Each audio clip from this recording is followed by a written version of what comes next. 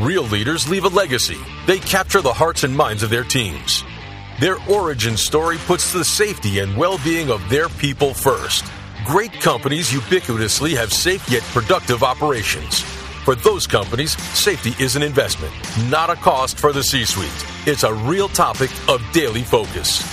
This is The Safety Guru with your host, Eric McCroskey, a globally recognized ops and safety guru, public speaker, and author. Are you ready to leave a safety legacy? Your legacy success story begins now. Hi, and welcome to The Safety Guru. I'm your host, Eric McCroskey, and today I'm very excited to have back with me Dr. Josh Williams. Dr. Josh Williams is a partner with Plateau Consulting who brings an incredible history of success, assessing and transforming safety cultures through a multitude of different industries and approaches. His experience extends across behavioral safety, cognitive psychology, as well as human performance tools. He's worked in this space for well over 20 years with had phenomenal success across industries. He's authored a book and is also a Cambridge Center Award winner for behavioral research. Josh, welcome back to the show. Thank you, Eric. I appreciate it. Glad to be here. Excellent. So today I want to talk about a really important topic. I've been getting a lot of questions on this. It's really around behavior-based safety and what next? How do you make this more successful? So maybe if you can give a brief overview in terms of some of the background behind behavior-based safety and its early successes that you've seen. It's been around a long time. I was in graduate school in the mid-'90s, and it was already, midpoint of trajectory in terms of being throughout the U.S. and beyond, Canada and beyond. Lots of companies doing behavioral safety at that point. It started originally with a guy named Scott Geller and also Tom Kraus. They were kind of on the forefront in the early 80s, really. So it's been around a long time, and the idea behind it was fairly simple, and that is most injuries have a behavioral component. And what these guys were doing, what they kind of started was, okay, well, if that's the case, then why don't we list all the important, behaviors on a checklist and see how we're doing and go around just and observe. And if we're doing things more safely more often, it's less likely somebody's going to get hurt. So that was the logic behind it. And then there was just a mountain of research. For all these interventions and all these, I've got a bookshelf here, Eric, of good to great and all these books and wonderful information. But when you want to get down to science and looking at behavior change, the field of behavioral science is chock full of studies, empirical studies, meta-analyses showing the benefits of behavioral type intervention. So that's one of the reasons it's been around 30, 40 years is because there's science behind it. So when done correctly, it's a powerful tool to improve culture and prevent those serious injuries and fatalities. Absolutely. And I think that the topic that I most often hear, and I think it has to do with, because it's been around for a very long time. Obviously, if you haven't already implemented behavior-based safety, in most cases, this is probably something that you really should be looking at. But a lot of organizations have implemented some great behavior-based safeties. They pushed and had amazing outcomes and improvements. But often what I hear about is they push and they plateau. So what I want to talk to you about today is a little bit about what's missing. So obviously great successes, organizations have improved, they've pushed forward, but how do we go past that plateau? What are some of the things that organizations should be looking at? Yeah, before we get to that, it's important to note a lot of behavioral safety implementations weren't implemented well. There was a whole cottage industry of behavioral safety quote experts who are finding checklists on the internet, and all of a sudden they become a consultant. And the reality of all this is, and it's true, it diluted the success and the strength of it because a bunch of folks came on board that didn't quite have the deeper knowledge of behavioral change, and there's the system component associated with it. So there's a reason why sometimes it didn't go as well as it should. And there's a reason why sometimes people, through criticisms of behavioral safety, because it was often implemented poorly. So that's just kind of a reality there. Two things I want to point out real quickly. First is system factors need to be addressed, and that's where the human performance folks are seizing the opportunity and doing a good job in a lot of ways of quit blaming people, fix the system.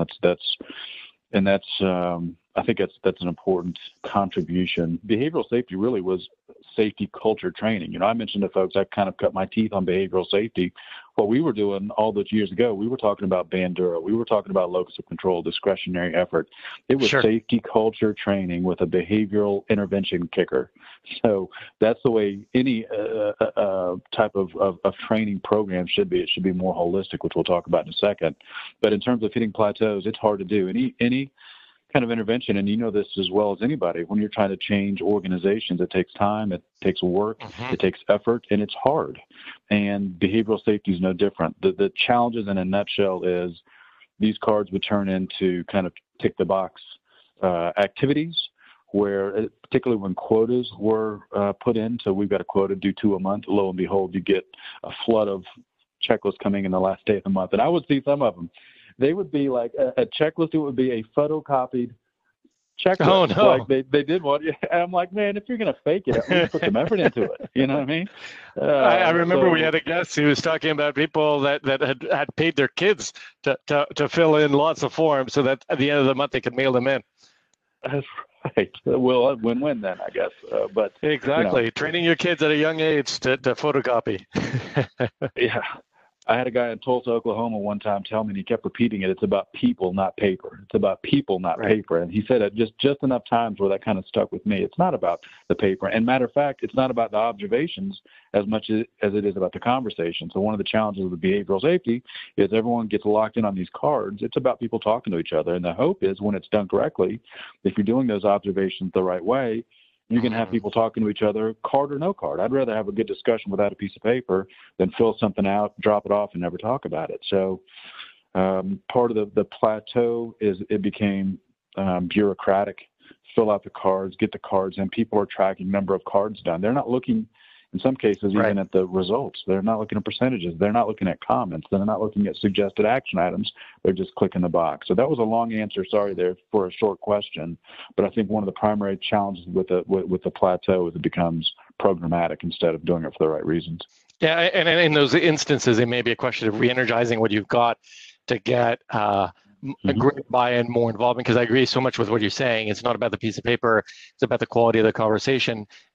I would look at piece of paper as a conversation starter, but not the actual act or accomplishment that's necessary. What's in it for me is the big question, and there is value in charting percent safe score. So you get 5 or 6 things that, by the way, the people that are designing the card, and that's one of the problems with these off-the-shelf things or these online training things, it's like there's no employee engagement. We did research years ago, sponsored by NIOSH, looking at in a manufacturing facility. Half the group got interactive training, and they designed their own cards and how to use it. The other half got rote training, and here's the card, now go do it. The people that were actively involved in creating their own cards and rules for use used them 7 times more than the people that didn't. Wow, that's a huge. You just don't see that. It's huge. It's huge. They had involvement. They had investment. They had investment in it. But you know, but there's a lot to do there. I mean, you want to see percentage-wise, what are we looking at? And it shouldn't be a hard hit, just checking the box. We should be looking at things like, the lockout, tagout, tying off, confined space entry. There's some serious things there we need to be paying attention to, and if we can get good data out of it. But the bottom line for employees is what's in it for me. Good conversations, changes being made, system improvements being made, versus these other efforts of trying to get involvement by quotas or incentives and all these artificial levers. It's like trying to manage the economy with these false artificial things that are short term. You need to have the fundamentals there, and the fundamental for an economy is the one thing. The fundamentals here is simply what's in it for me from the employee perspective. I see value. And when that's done, you fight less on these plateaus. There are other things you can do, rotating steering teams, changing up the cards, adding human performance elements to the cards too. But those are ways to kind of keep things fresh and make it sort of a living, breathing, ongoing thing. I love it. You touched a little bit on the human performance tools there, and looking at systems.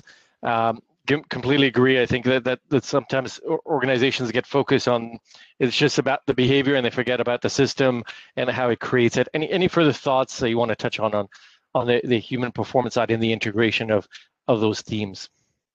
I think that's a really good question. Years ago, when behavioral safety took off, there were cognitive psychologists that were out there. Michael Topp was one that comes to mind, and there was a lot of good information there in terms of attitudes matter, what I'm thinking matters, what I'm feeling matters. And the behavioral folks kind of thumb their nose at it a bit, particularly because, they're looking at science and numbers and data, not feelings.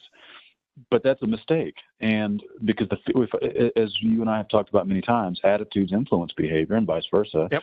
And behaviors influence results. And dismissing cognitive and the psychology of it, it's funny, it's coming back now in terms of neuroscience. So we've kind of come back around. We've renamed it, just like the human performance folks are kind of renaming some of the stuff that was done by Decker and others years ago. It's like, nothing's new, but it's been repackaged and remarketed. And the neuroscience is a bit different than what was done before, but there are similarities. And my point of that is this dogmatic approach of one versus the other is just harmful. It's business driven, it's ego driven, it's territorial, and it's not helpful. We need a holistic approach.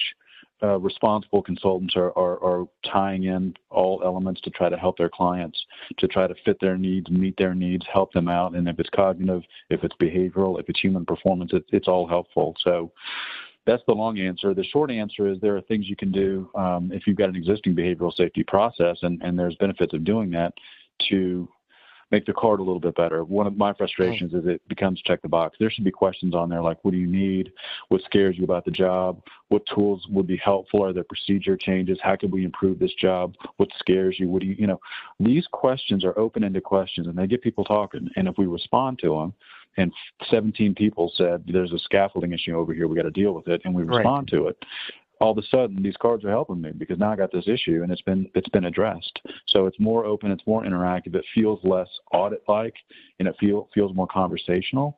So these peer checks, which is kind of the human performance way of getting at these observations, I think the peer checks integrated with behavioral safety cards is a good solution. That's great comments, great insights. And on the cognitive side, any other thoughts you wanted to add in terms of elements? You brought in a lot of different themes there in terms of the value. I completely agree. I think behavioral components, you obviously need to shift behaviors to get the right results. But my attitude around safety, my sense of control of the risk, my sense of ownership over what I'm doing, all critical, important elements that need to be factored in beyond those conversations, but also they will help those conversations, because the more I see what's in it for me, the more I'm going to have put in effort and value in the conversations I'm having with a peer on how to improve safety. I'd like to flip it around and ask you that question. I think you'd have more fun answering it than me. The personal why matters. And we've seen it with leaders that are switched on and those that aren't. And if you feel it, it's obvious. It's obviously different to people when you're talking about it. If you feel it versus you're saying it because you're supposed to say it. So that however we get to that point, that personal why, and I like how you kind of will press leaders, especially executives. What is your personal why? Within a few, why does this matter? And challenge people to really think about that. That we talk about, the personal five for us, the big five, whatever, in terms of, why we're staying safe. It changes the narrative from rule compliance to I'm doing this for something. I'm doing it for my family. I'm doing it because I want to retire and break 80 playing golf before I die. I mean, whatever it is, that personal feeling and the reason and the mission why needs to be clear. It needs to be shared with people because, as you said, that's kind of the impetus for a lot of behavioral change efforts is you got to feel it first. And keeping in mind behavior shifts attitudes too. As behaviors get better, my attitudes get better. So it's sort of the arrow goes both ways between attitudes and behaviors, but they're both important.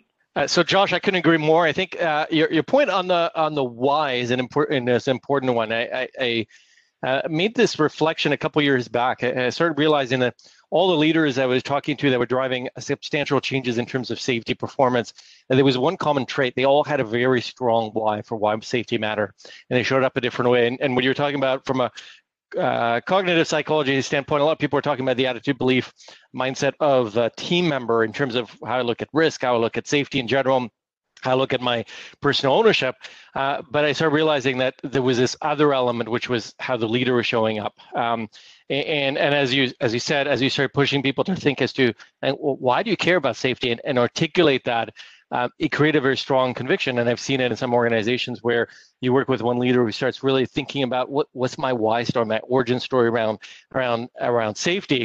And then they start conveying it with the leaders, and suddenly the leaders start paying attention. And they're like, okay, I need to do this. I need to actually drive observations. I need to show active care when I'm in the field. And so something as simple as really thinking about somebody's origin story, their why around safety, became so critical to drive a lot of the changes. So we've touched on different topics, Josh. We've talked a little bit about cognitive psychology. We talked a little bit about human performance tools. We've talked a little bit about how to bolster the behavior-based safety program that you've got. Maybe if it wasn't done well because you got it out of a Cracker Jack box at some point in time.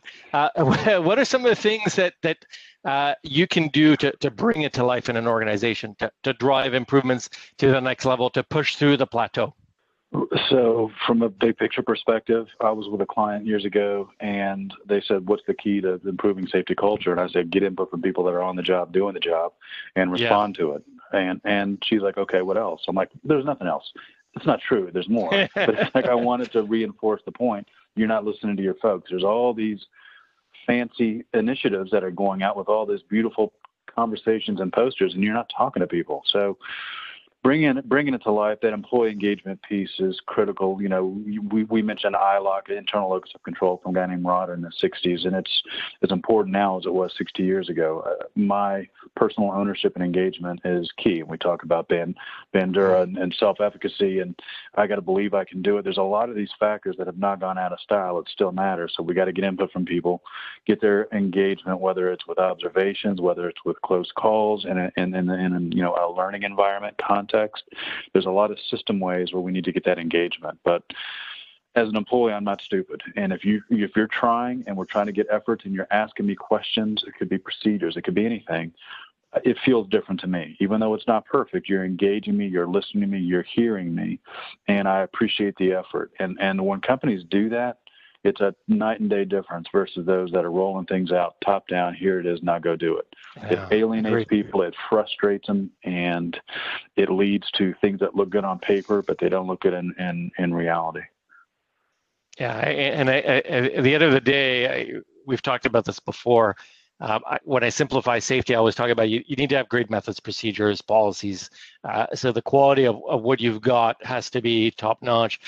Then you got to have acceptance, people following the rules when nobody's watching, doing the right thing, wanting to do it, wanting to follow policies and procedures. Because if you got great policies and procedures and nobody's following it, they look great on paper, but that's the extent of what you're getting, no real results.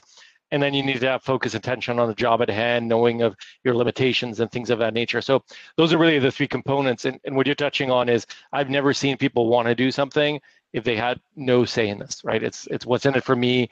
You listen to a peer of mine. It doesn't mean you need to drive a democracy or get to a consensus across the organization. But seeking that input, such a simple thing, is so key if you want people doing things.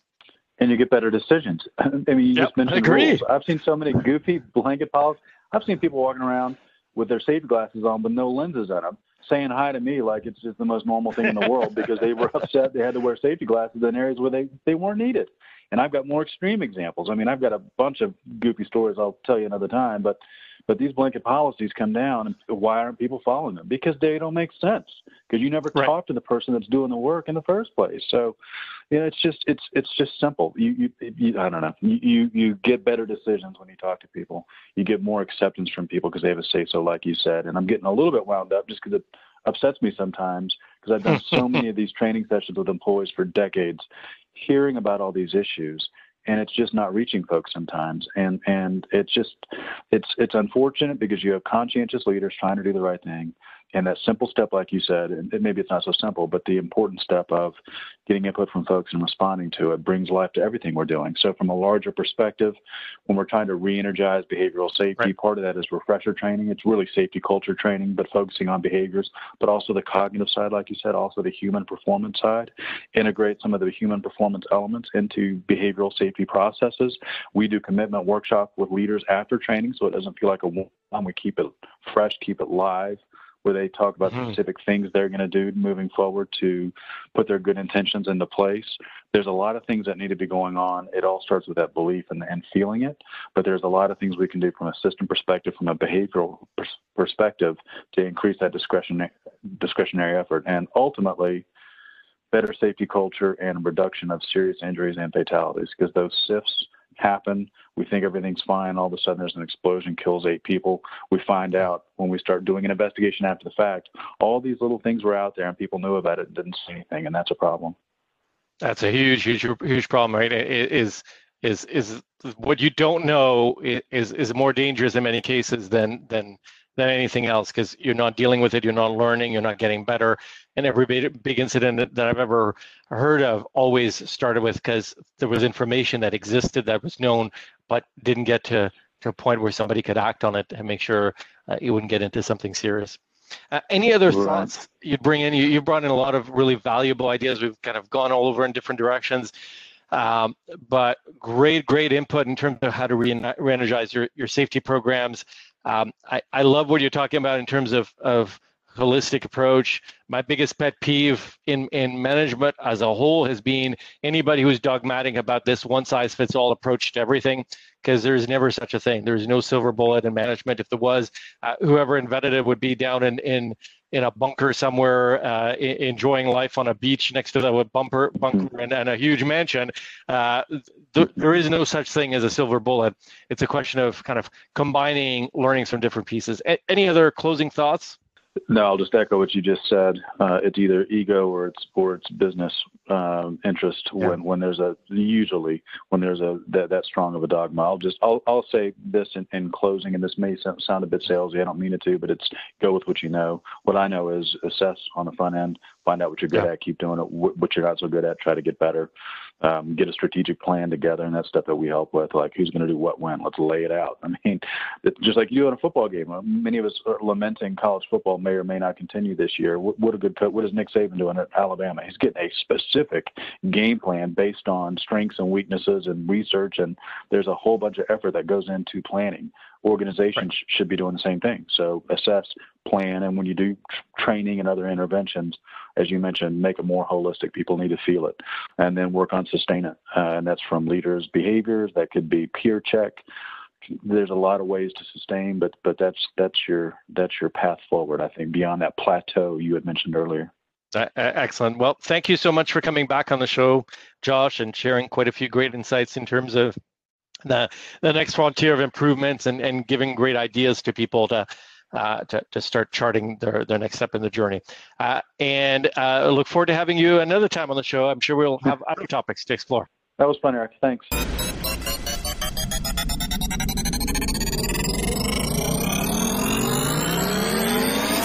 Like what we do? Share this on your socials and tell everyone. Thank you for listening to the Safety Guru on C-Suite Radio. Leave a legacy, distinguish yourself from the pack, grow your success, capture the hearts and minds of your teams, fuel your future. Come back in 2 weeks for the next episode, or listen to our sister show with the Ops Guru, Eric McCroskey.